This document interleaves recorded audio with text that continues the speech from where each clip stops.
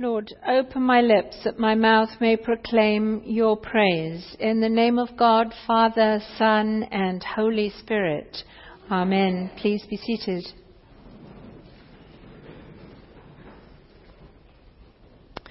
So there was a church in a town and had very little parking available to it on the streets, and it was starting to grow in numbers. So there was a really serious problem with parking. But it was right next door to a small mini supermarket, grocery store, and the grocery store was closed on a Sunday. So the leaders of the church went to the owner of the store and said, you're closed on a Sunday and we really need parking.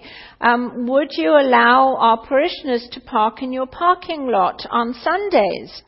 And the owner said, yes, of course, you can park in this parking lot for 51 Sundays. And they said, well, what about the 52nd Sunday? And he said, on the 52nd Sunday, I'm going to put a chain around the parking lot and you won't be able to park there. And they said, well, why? And he said, so that you'll remember that it's my parking lot. That's what the parable is about. Jesus is talking about everything belonging to God, in how the chief priests and the Pharisees have forgotten that the temple and all of Israel is God's. And it's probably for us as well that we remember that everything belongs to God. So we remember the 52nd Sunday that all that we have and that all that there is belongs to God. So Jesus uses this parable of a vineyard, this imagery of the vineyard, as you can see from our text, from both Isaiah and from Psalms, is a familiar one, or at least should be. But evidently, as Jesus gets into this parable, it's not until he addresses the chief priests, the scribes, and the Pharisees directly that they actually get it, that he's talking to them. For in Isaiah, God has planted a vineyard, and that vineyard is Israel. It says, my beloved had a vineyard on a very fertile hill. He dug it and cleared it of stones, planted it with choice vines. He built a watchtower in the midst of it. He expected it to yield grapes, but it yielded wild grapes. And now, inhabitants of Jerusalem and people of Judah, judge between me and my vineyard. What more was there to do for my vineyard that I have not done in it? In other words, God brought the people of Israel out of Egypt. He brought them into the promised land, a fertile country, a land flowing with milk and honey. And he got rid of all of the stones, those things that came against the people of Israel, created safe borders and boundaries for them so that they would be a vineyard that would bring forth good fruit. But instead of good grapes, they brought forth bitter grapes, a bad harvest instead of a good harvest. The vineyard of the Lord of hosts is the house of Israel, says Isaiah, and the people of Judah are his pleasant planting. He expected justice, but saw bloodshed. Righteousness, but heard a cry. That becomes even more emphatic in the Hebrew because there's a play on words. The word for justice in Hebrew is mishpat. The word for bloodshed, mispah. Mishpat, mispah. And they're hearing not justice, bloodshed. Word for righteousness, tzedakah. The word for a cry, tzaka. You're doing exactly opposite. You're not doing what the Lord has required of you, says the prophet Isaiah. You've brought forth instead of justice, bloodshed, instead of righteousness, a cry.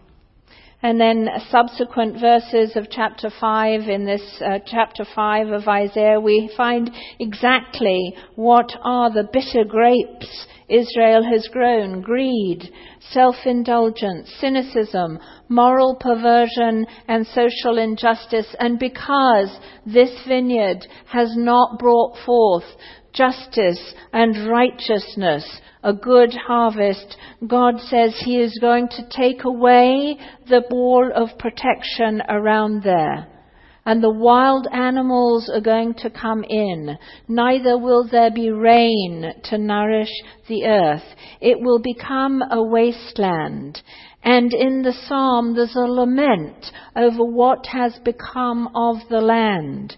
You have brought a vine out of Egypt. You cast out the nations and planted it. You prepared the ground for it. It took root and filled the land. Why have you broken down its wall, so that all who pass by pluck off its grapes? Turn now, O God of hosts. Look down from heaven. Behold and tend this vine. Preserve what your right hand has planted. And so Jesus picks up this theme, this metaphor of the vineyard, as he's telling this parable of the owner of the vineyard and the tenants in the vineyard. In Isaiah, it's the vineyard itself, which is Israel. In the parable, it's the tenants are the religious leaders, the leaders of Israel, who have become, or they consider themselves, the owners of the vineyard, instead of looking to the true owner of the vineyard. It says the owner of the vineyard planted it, put a fence around it, just like in Isaiah, to protect it, put a watchtower in the middle of it so that they could climb up on the watchtower and see if there were any marauders who were going to come to destroy it or take it over, and to even put a wine press in it so that the good grapes, the fruit of the vineyard, could be pressed into sweet wine, good wine. And then he leased it out to tenants. He went away to a different country, leased it out to tenants to bring forth a good harvest. And when harvest time came, he sent his slaves to be able to get what was his due out of the harvest, to be able to recover the fullness of what the harvest had brought forth. But when he sends his slaves, the tenants, wanting to keep it all for themselves, torture, stone, and kill his slaves. Now, what the owner could have done is sent in a whole military force, come with a whole military force, killed the tenants and taken back that which was his own. But in his grace, he sent yet more slaves to give them one more chance, to give the tenants one more chance to repent and to pay him what was his due. But they do exactly the same with the next load of slaves as they did with the first. And grace upon grace, he says, I'll send my son, because surely they'll respect my son, because he's the heir. But instead of respecting the son, who is the heir, they think amongst themselves, if we kill him, we'll certainly be able to take over the whole thing as our own anyway, because haven't we been treating it as our own vineyard? And so they kill the son. And Jesus turns to his audience and says, so what should the owner do? They say, well, they should put those miserable tenants to a miserable death and put new tenants in. Find new tenants for the vineyard. Those who will give him his due at harvest time. And Jesus goes from there to talk about a stone that the builders rejected. How does that tie in with a vineyard? Well, again, we've got to go back to the Hebrew, because in Hebrew, son, the son who was not respected, the son who was rejected by the tenants, the son who was killed by the tenants, that in Hebrew is ben. The word for stone is eben. And so the son who was rejected is the eben, the cornerstone, the stone that was rejected from Psalm 118. Psalm 118 verses 32 to 34. The stone that the builders rejected has become the cornerstone. This is the Lord's doing, and it is marvelous in our eyes. In other words, the vineyard, the true vineyard, is actually going to have a cornerstone, an eben, that has been rejected by the tenants, but that's the true foundation for the new vineyard. The vineyard that is going to produce the fruit of God, the fruit that God desires. The ben, the son, has been rejected. The eben has been rejected, but it will be the foundation for the kingdom. And that's the tie-in. We're talking about kingdom. The vineyard is the kingdom of God. And so Jesus turns to his audience and says, the kingdom of God will be taken away from you and given to a people that produce the fruits of the kingdom. And then he continues on with the imagery of stone. But now he's not referring back to Psalm 118. He's referring to Daniel chapter 2. If you remember the story of Daniel, Daniel was a young man who was taken from Israel into captivity in Babylon. You remember Meshach, Shadrach and Abednego, his friends, who they were thrown into the fiery furnace, and then Daniel was thrown into the lion's den. Well, Daniel was a man who worshipped God. There was nothing that King Nebuchadnezzar or his nobles could do to prevent Daniel from daily being in prayer to God and worshipping God. And there was one time when King Nebuchadnezzar had this dream, and he wanted his wise men to be able to interpret it for him. But he was wise enough to know that they could make anything out of this dream that they wanted to. So he said, I need you to tell me the dream first and then interpret the dream for me. Remember, dreams in the Middle East and even today have great value. And all of the wise men are going, nobody's ever been able to do that. Nobody's ever been able to actually tell somebody what they've dreamt and then interpret it. And in comes Daniel. He says, I can't do that, but the Lord God knows what you've been dreaming about. You've dreamt of an image that has as its head gold, shoulders and upper chest silver, lower chest bronze, legs iron and feet iron and clay. And as you looked, a stone was cut out by no human hand, and it struck the image on its feet of iron and clay and broke them in pieces. Then the iron, the clay, the bronze and the silver and the gold all together were broken in pieces and became like the chaff of the summer threshing floors. And the wind carried them away so that not a trace of them could be found. But the stone that struck the image became a great mountain and filled the whole earth. The one who falls on this stone, says Jesus, will be broken to pieces, and it will crush anyone on whom it falls. The Ben, the son, who goes and is killed by the tenants in the vineyard, is the stone which was rejected but has become the chief cornerstone, the foundation stone for the kingdom of God. And any who falls on that stone, which is the foundation of Jesus Christ himself, or any on whom it falls, it will crush, and it will become like the image in the dream of King Nebuchadnezzar. For all of that image were different earthly kingdoms.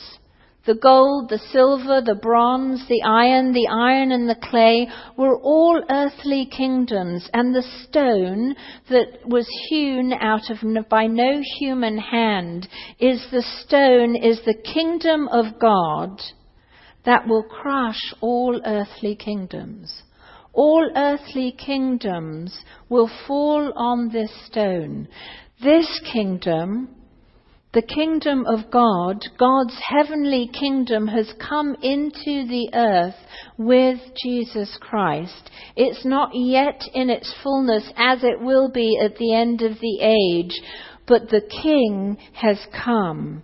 And he's spreading his kingdom like a great mountain that will fill the whole earth. But the kingdom of God has been given over to other people who will produce the fruits of the kingdom. It's a cautionary tale. Both Isaiah, the Psalm, and this parable. For God requires good stewards of all that is his, and everything is his. It is all God's, and we are to be good stewards of it. We're to remember, just because we have the use of it for 51 Sundays out of the year, that on the 52nd we'll remember that we're not owners of it. We're just stewards of it. We've just been given it to look after, to bring forth justice and righteousness. I want to tell you that this past 3 weeks, I have seen such amazing stewardship of God's place here. And you know who you are. All of you who have been involved. But more than just this last 3 weeks, I look out at this congregation and I know that every single person here has a heart for stewarding God's earth, God's people, all things. Whether sacrificial financial giving back to God a percentage of the 100% that he's given to you, by your gifts, by quietly coming onto the campus. This last week on Friday I went to see Sally, who's in hospital at Florida South. And I was talking about, normally on a Friday, that's my sermon prep day, and I was kind of running out of time. And she said, well, Reverend Sarah, you just need to tell everybody how amazing they all are. She said, look at the people who quietly do so much stuff, who do so much ministry. And she started calling off names and said, I bet nobody knows what they do. I bet nobody really knows what she does. Look, they come onto the campus late in the evening, or they're here early in the morning, or they've been at the rummage sale, or they've been in the prayer ministry. And she went on and on and on. And I thought, somehow or other, I've got to include that in this sermon. Because I am so grateful and so proud to be the rector of a congregation who have such deep hearts of being good stewards. Amen.